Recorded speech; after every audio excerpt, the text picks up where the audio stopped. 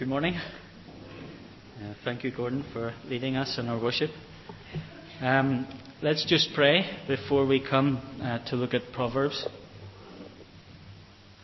Lord, we thank you for your word. We thank you for everything that you have packed into it for our instruction, for our learning.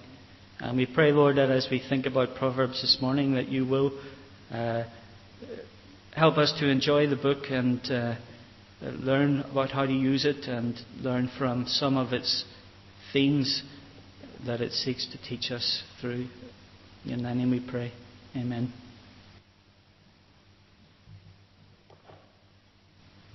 Okay, we're now on the third part of 4 in our series on Proverbs, getting wise about wisdom, or perhaps the fourth part in 5, because Ian Grant also spoke about Proverbs last Sunday morning. I started off talking about getting wise about wisdom.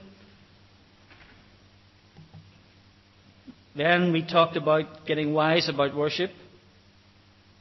I may not have made the link between the fear of the Lord and worship very clear because I changed my conclusion at the last moment on Sunday evening 2 weeks ago. But the point there was that the fear of the Lord, our reverence for God, our worship for Him, that is the foundation of our wisdom and the way that we live, was in the book of Proverbs shown to be very much concerned with justice and righteousness, not issues like sacrifice or praise or whatever. So my apologies for not making the link between justice and righteousness and worship clear when I was doing that. This morning, a bit more controversial perhaps, we're going to talk about getting wise about women. And I have to confess that this series has made me quite nervous, thinking about talking about these kinds of things in church. Part of the reason I'm doing this series is because when I came to lecture on Proverbs, it really opened up the book for me. It was a book I'd pretty much ignored before because the Proverbs all seemed a little bit too straightforward or simplistic or perhaps not entirely relevant as I seen it. So I hadn't really bothered to take much time to study them. But whenever I came to lecture on it, it really it made the book a lot more interesting for me, and I wanted to try and share that with you in the hope that you would be able to also pick up this book and make more use of it than perhaps you've already done. So my series is really based on the lectures that I gave in Proverbs or had started to prepare. This evening we're going to be talking about getting wise about wealth, although that might be in part more me sharing experiences from Nigeria because I haven't had as much time to prepare that. But the reason I'm doing getting wise about women was through a conversation with a woman called Carol Kallenberg, who had taught in Nigeria for a period of time with SIM, a missionary with SIM, and she made me aware of some of the issues to do with women in Nigeria and the society there.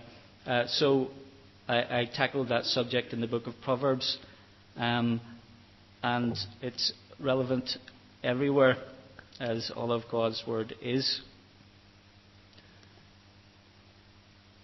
We said in the first part of our series, I said that Proverbs are internalized principles and guidelines that aid conscientious reflection on where we're going in life, what we're doing with it, and how we deal with other people before God.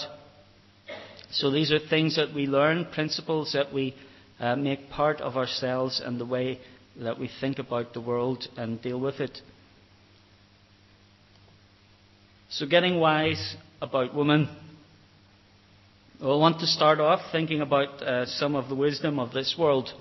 Now, this here is a little thing that my son Caleb got in McDonald's. Oh, I should clarify, you probably noticed my wife's not with me. It's not because she has a problem with what I'm doing today. It's simply because Lauren hasn't been sleeping as great this week, so she's pretty tired. So if you'll excuse her, it's not because I'm going to be teaching anything that she might find offensive. Well, this here is a little thing that Caleb got from in McDonald's, and let me just share this with you.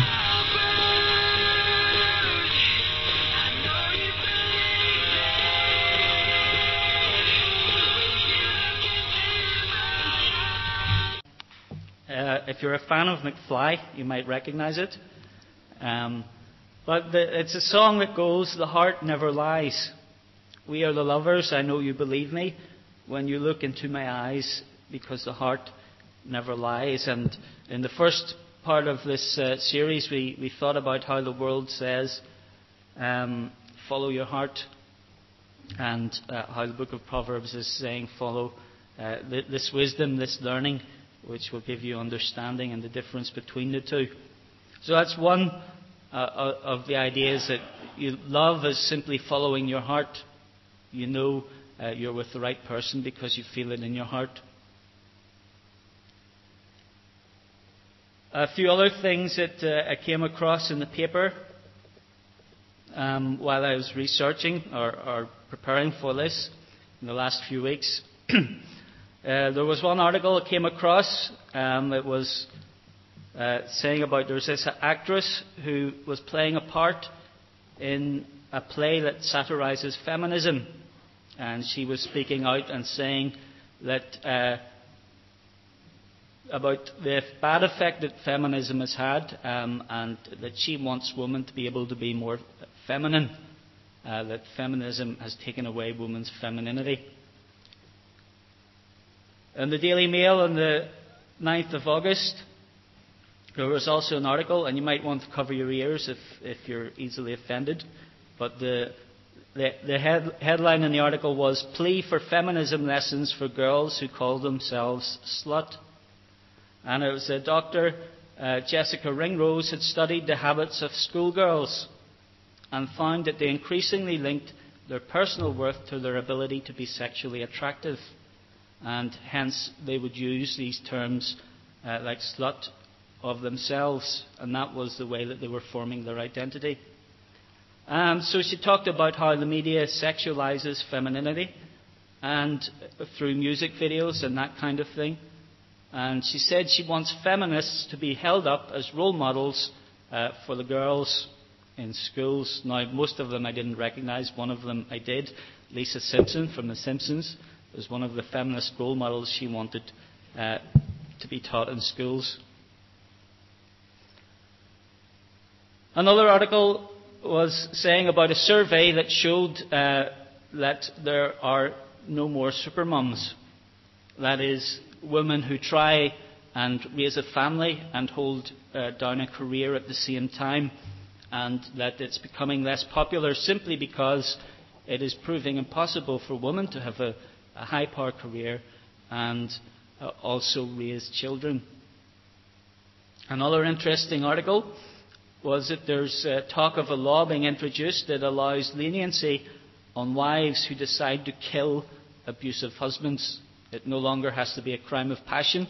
They can premeditate the murder of their abusive husband, and they will know that the law will go lightly on them. So that's just some of the things that represent the way that the world is thinking about women. What does the book of Proverbs have to say on the issue? Does it have wisdom which we might find better than some of that in the world? So let's start looking at Proverbs with another little puzzle for you. Again, I want you to identify the odd one out from these four pictures. So we have a dripping tap. We have a man sitting in the desert. We have a chair in the corner of a rooftop. And we have a gold ring in a pig's nose. Now, can somebody tell me which one is the odd one out? This one might be a bit more taxing than the first one. Yes, is that the one you're saying is the odd one out? Now let me just help you. The odd one out is the one with the pig and the gold ring. There's a proverb, Proverbs 11:22 says, "Gold jewellery in a pig's snout is a beautiful woman who abandons discretion." So this proverb is about the woman who abandons discretion. The other three represent proverbs about contentious women. So the difference is between a woman who abandons discretion and a contentious woman. Now, this is probably, if you're a man, one of the first proverbs that you come to know. It's certainly my experience in youth fellowship was that the only time we ever heard about Proverbs was when some of the guys were having a laugh at this proverb and others that compare women to pigs. But the pig for Israel was an unclean animal. It would root about in the filth and the earth, its nose in the ground and in the dirt.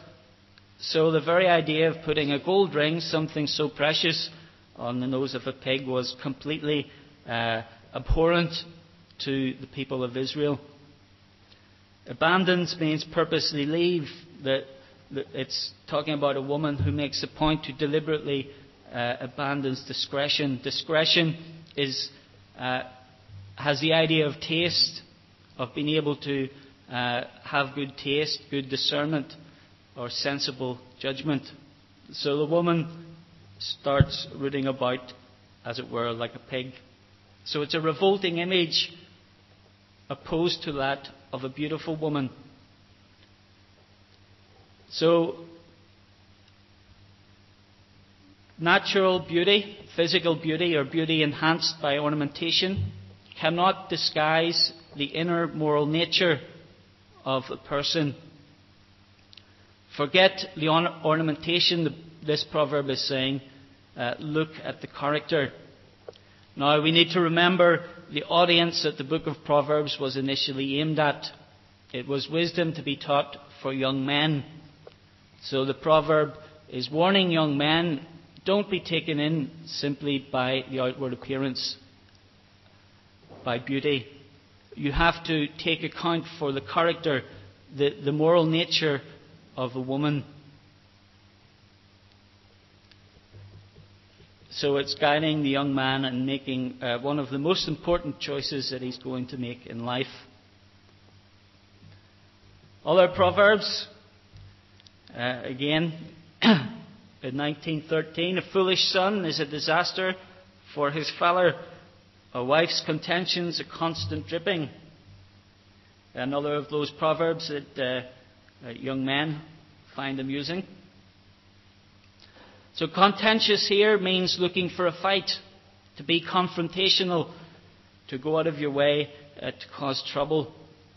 And just in case we get the wrong impression and think that Proverbs is painting a caricature of woman, it also makes it clear that contention isn't, or women don't have a monopoly in contention, but it's something that can be a problem for men as well. So Proverbs 26:21 says, coal to glowing embers, wood to fire.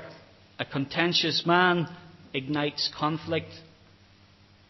So it's something that the young man is also being advised to avoid. Now why, if you want to understand this proverb, you should ask, why is a foolish son a disaster for his father? Well, Genesis 18 verse 19, we can go back and find that God explains His purpose for choosing Israel. His purpose for choosing Abraham and his descendants is expressed in this way: for I have entered into relationship with him in order that he will instruct his children and his succeeding family, so that they will keep Yahweh's way, practicing righteousness and justice, in order that Yahweh will realize what He has promised him. So the whole purpose of choosing Israel was that they would keep the understanding and the practice of wisdom, of justice and righteousness from generation to generation. And the family was central in God's purpose in Israel, the father's house. Everyone had a share in the land, that they would pass on from generation to generation. It was for the good of the whole society. And a foolish son risked losing everything. Wisdom should be central in the home if God's purpose was to be realized. So the foolish son who doesn't follow the wisdom, the justice and righteousness that his father teaches is a disaster. It's going against God's very purpose for the family. And the woman who is contentious is like an incessant dripping, something perhaps like Chinese water torture. It's not the only proverb on the contentious woman. This one here. There is no difference between a contentious wife and the dripping of a leaky roof in a thunderstorm. Whoever secures her secures himself wind.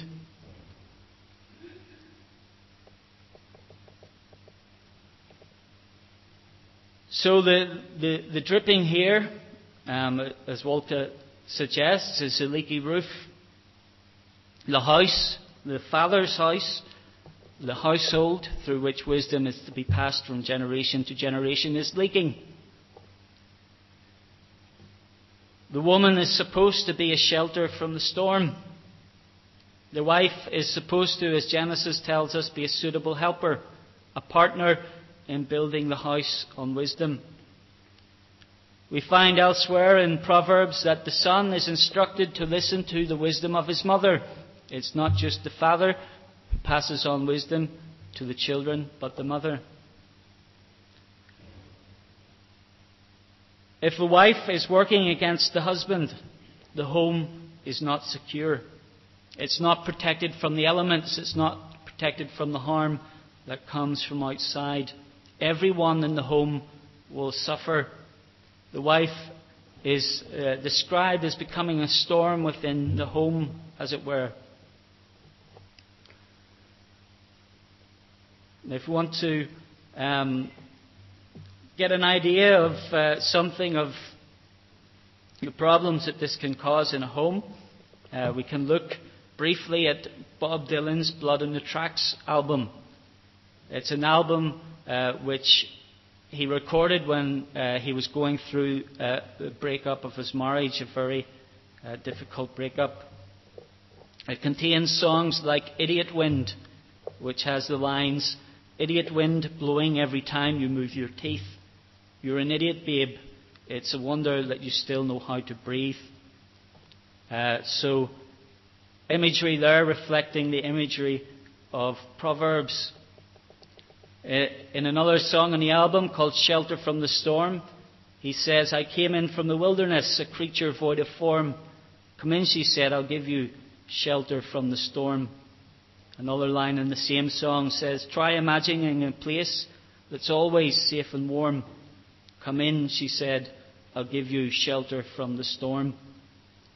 So, two songs reflecting the beginning of the relationship and the hope that a secure relationship, a secure home could be built, and another song reflecting the end and the pain that it caused and the resentment and the anger.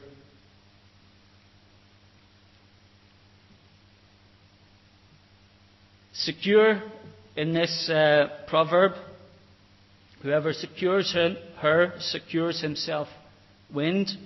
It's in one of the proverbs we looked at in the first session. In 10:14, the wise secure knowledge. It means to make safe, to hide away, or to lay up, as it's translated in the AV. It's something precious, something useful that is to be kept safe. So in Proverbs 2:1, we're told, "Secure my commandments." The father says to the son, "Secure my commandments." And in 2:7, we're told, "The Lord secures sound wisdom for the righteous." In 13:22, "The wealth of the sinner is secured for the just."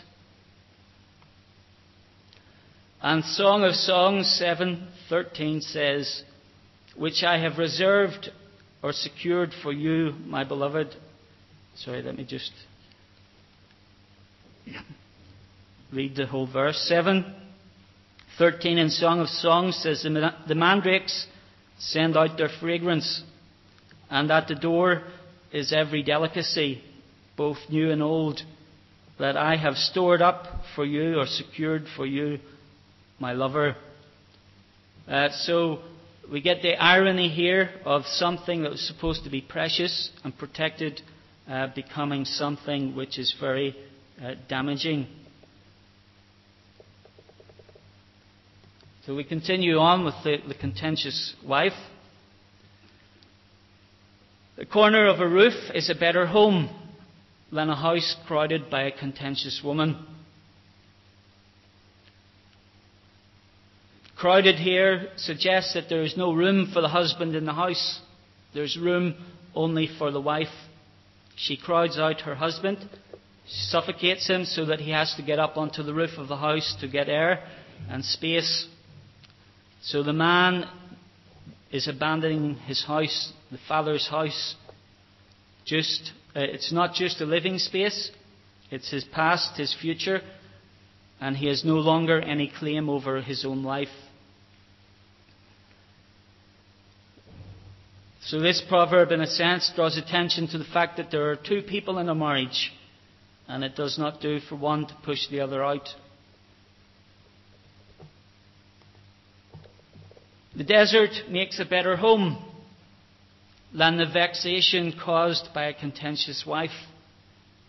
So again, there's a sharp contrast between the way a home should be and the way that a contentious wife can make it become.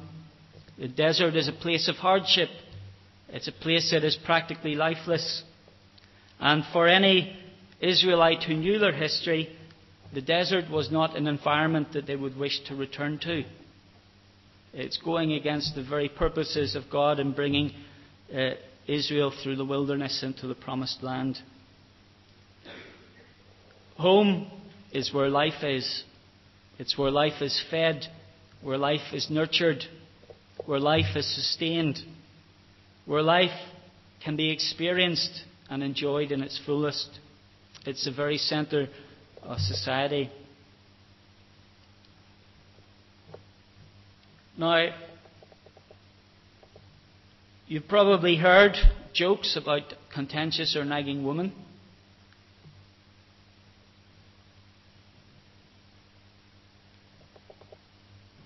Like jokes about mother-in-laws, it's one of those things that seems to have an ongoing appeal. But nagging or being contentious is no laughing matter. We don't hear jokes so much about wife beating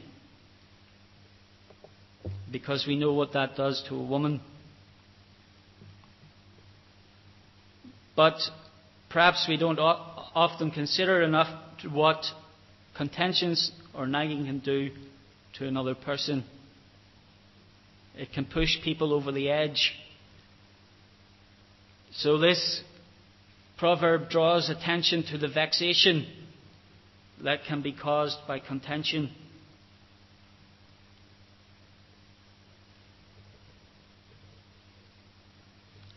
I watched a program on the Quran on Channel 4 recently, and one of the things that I found interesting was that in the Quran there is permission for the husband to beat a bad wife. And in the program there was a woman, a wife of a Muslim wife, explaining that it wasn't a problem. She didn't have a problem with it because it's only a certain type of woman that the man can beat. As long as you're good, you don't have to worry about it. But we find nothing like that in God's Word. Nowhere in God's Word does it say that the man has a right to beat his wife. This proverb, in fact, suggests that it might be better to escape than to let the woman rile you up. The prospect of a trip into the desert should maybe prompt you to think that there might be alternative solutions. If you're going to have to abandon your home and go and live in the middle of nothingness, maybe you should try and sort out the problem first. So I don't think the Proverbs are necessarily saying that there's no hope if there's a contentious wife, that you need to get out of there and make an escape.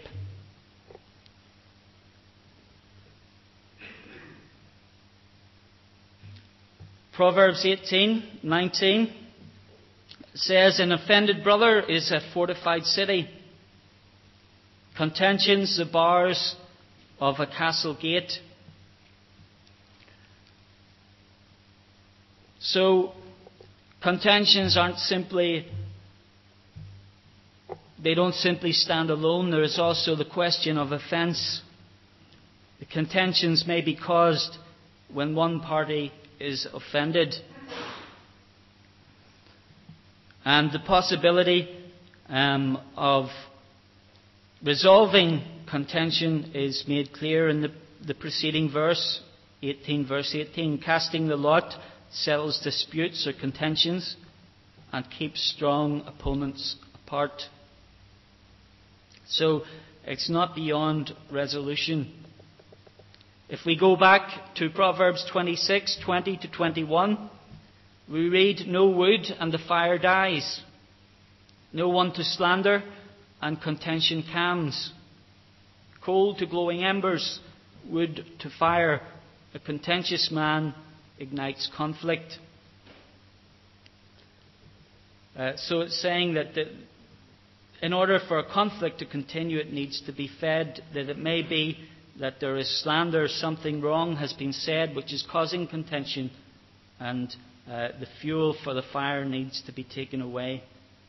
In 15:18 we read, "An angry man stirs up contention, but whoever restrains their anger can put conflict to rest." So if the man can control his anger, if he can be patient, he has the chance of resolving the conflict.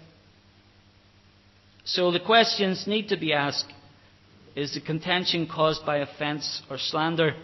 So it's not simply that the man can accuse his wife of being contentious, but that he needs to consider whether he has any part in the problem. Is your response inflaming a spark into a conflagration? Stop whatever it is that is sustaining the problem. Be careful about blaming your wife if you haven't fixed everything in yourself. It's something to think about when you're sitting on the corner of the roof. Now, granted, it may be in some cases that there's nothing a man can do, but the Proverbs prompt both partners to examine themselves, their attitudes and their actions, and what they are doing. But so much for the negative Proverbs about women. There are also positive things that are said about women or wives in Proverbs. So if we go back to 19:13, where we were told, "A foolish son is the disaster to his father, a wife's contentions, incessant dripping," we see that it is immediately followed by the proverb, "Household and wealth come by inheritance from a father, but from the Lord comes a wise and capable wife." So the idea of household and wealth come by inheritance to the father links in with the fact that a foolish son is a disaster to his father because it disrupts the continuity between generations. And then from the Lord comes a wise and capable wife. So what does it mean from the Lord?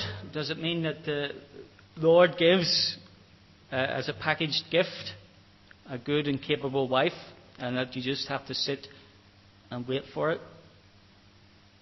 Well, I don't think it means quite that, but it certainly does mean that you should trust the Lord to guide and provide in choosing a wife. But it also means, I believe, that a woman who is wise and capable is one whose life is shaped by faith in the Lord, whose wife is ordered by His wisdom. So it's recognizing that only from the Lord are you going to get a wise and capable wife for a wise and capable man. Another proverb reads, "He who finds a wife finds good and obtains favour from the Lord." Now, the LXX, or the Septuagint, the Greek translation of the Old Testament, adds these words: "He who divorces a good wife divorces something good, but he who keeps an adulteress is foolish and ungodly."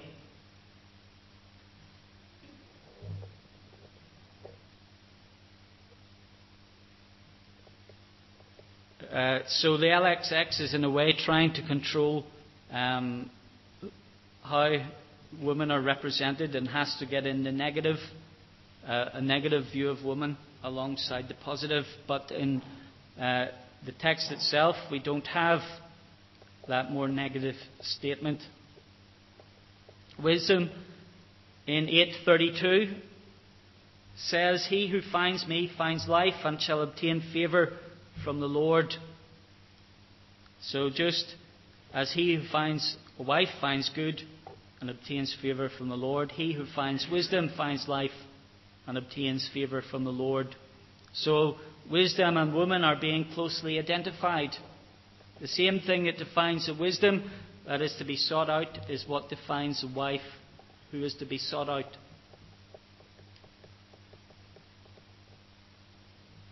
So seeking it needs to be a part of the agenda. Finding isn't just stumbling upon. It's not just taking the first woman you meet, the first woman who takes your fancy as a wife. It's saying that there are standards that the young man is to have, standards that are measured by the Lord's favour. That which is acceptable or delightful to the Lord. For example, in 1912, we read, "A lion's roar is royal wrath, dew on pasture, royal favour."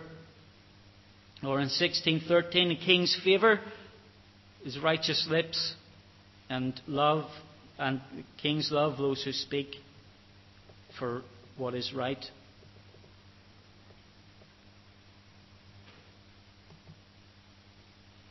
Just a few more proverbs then.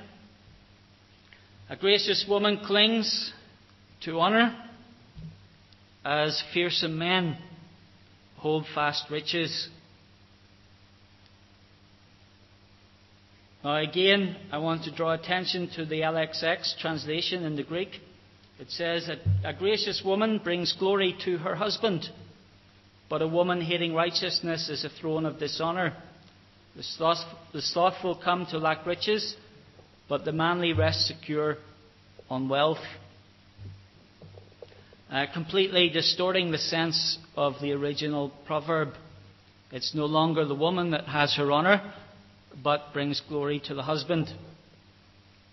It seems that the translators could not allow a woman honour in her own right, and couldn't allow a positive statement to go unbalanced without a negative. And some modern translations, in fact, follow the LXX version.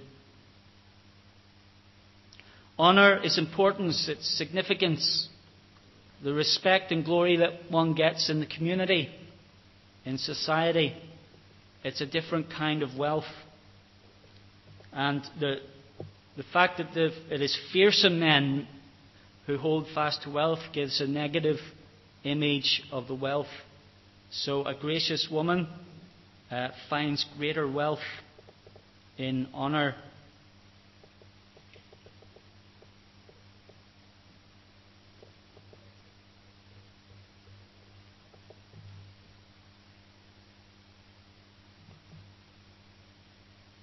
"12:4 says, "A strong woman is a crown to her husband, and a shameful wife is wrought in his bones." Again, what I have translated strong here is translated in other ways in different versions. For example, the EAV translates it virtuous. But usually it is translated as army, host, war, or in other cases, courage, valiant, or power. And only here in the AV is it translated as virtuous. So the translators obviously thought that a woman's greatest strength must be her virtue. And the NIV translates it of noble character.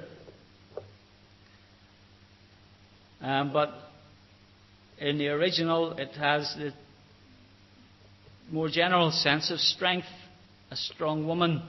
So the Bible is not afraid of strong women in the way that some of its translators have been.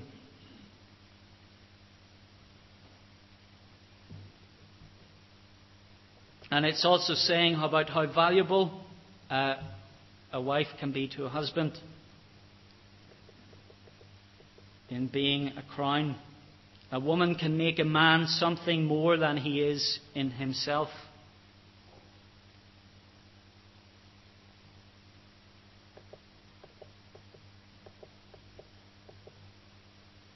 Wolke says in his commentary, marriage is no light matter. The wife either makes or breaks a man in his home and in the community.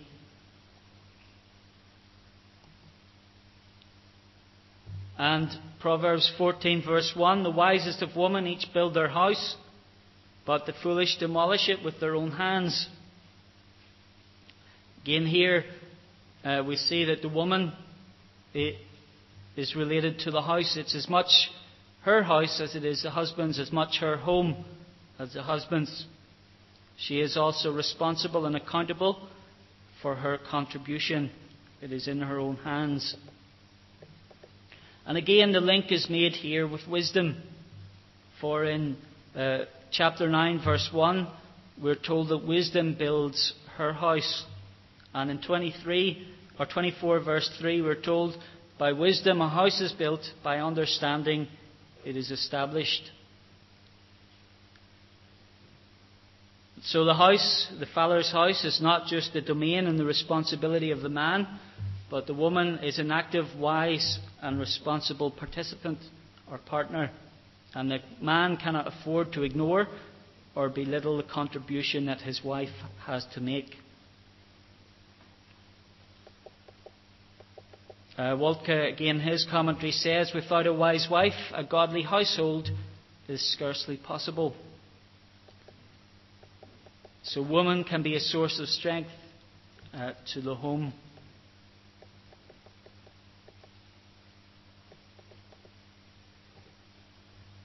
More generally, we want to think about how Proverbs is framed. As I said, it's aimed at a young man and trying to educate him so that he can make all the right choices in life. In Proverbs 1-9, wisdom is portrayed as a woman, possibly to make it more attractive to young men, but I believe more than that.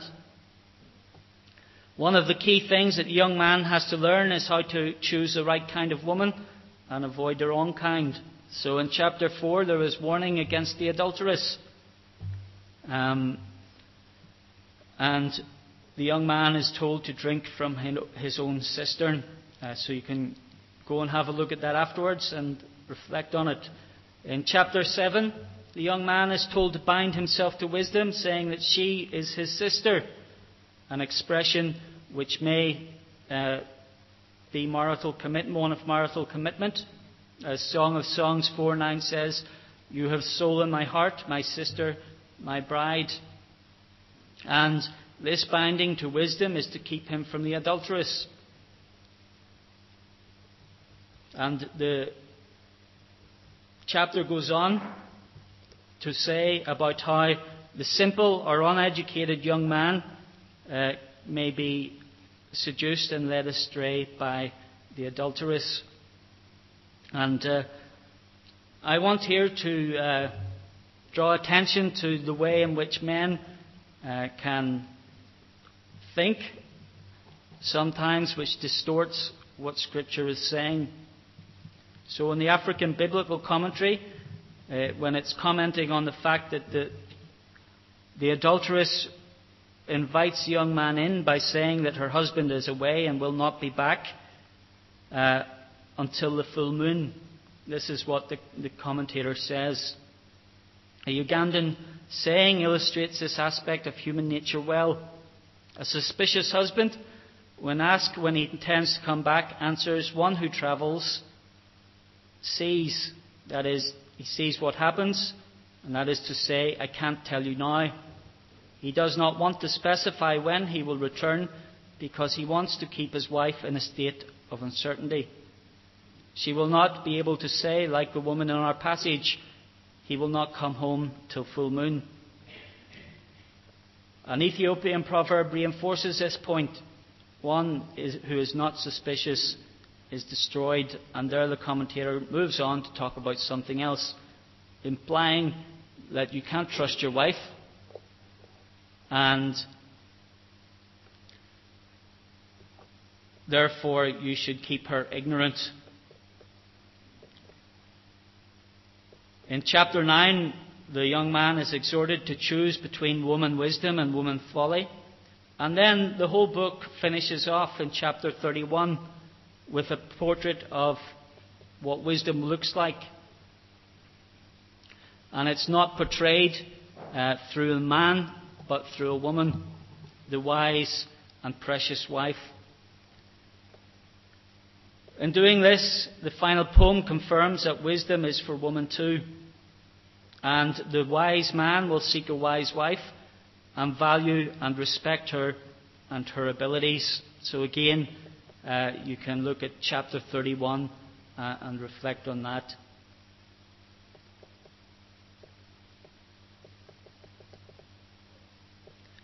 I've just simply drawn your attention to some of the things that Proverbs says about woman.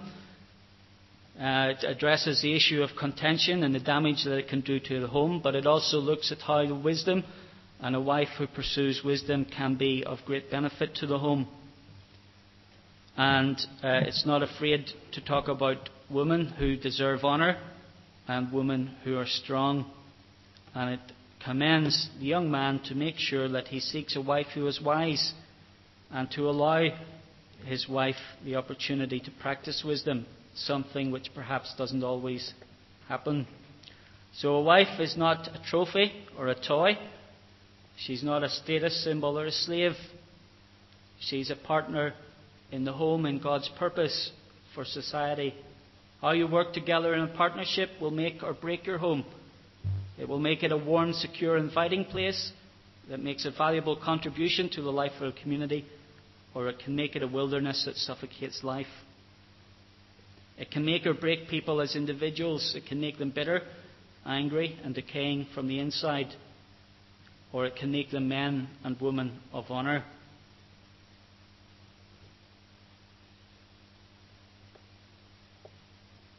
It advises that by wisdom we work out the problems that we encounter in the home and the family, and do not allow contention or slander or anything to disrupt the unity and the purpose that we share together.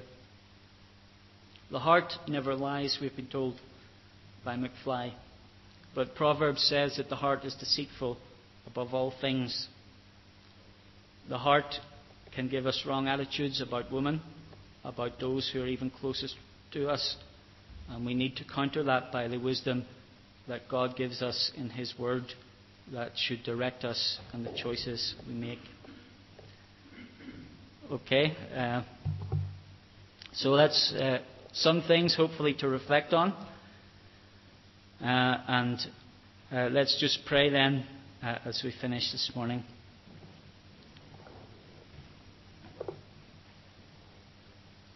Lord, we thank you for your word. We thank you, Lord, that you are concerned about the value of every person. You are concerned about their life, that they might live life to the full. And we pray, Lord, that in our homes, in our relationships, as we deal with others, as we deal with those closest to us, that we will allow them to live to the fullness that you of the life that you give. You pray, Lord, that we will not belittle others, that we will not cause contentions, that we will not in any way put people down, or try to exert ourselves over others. We just pray, Lord, that there might be unity, that there might be peace in our lives, so that we might honour you in all that we do. In thy name we pray. Amen.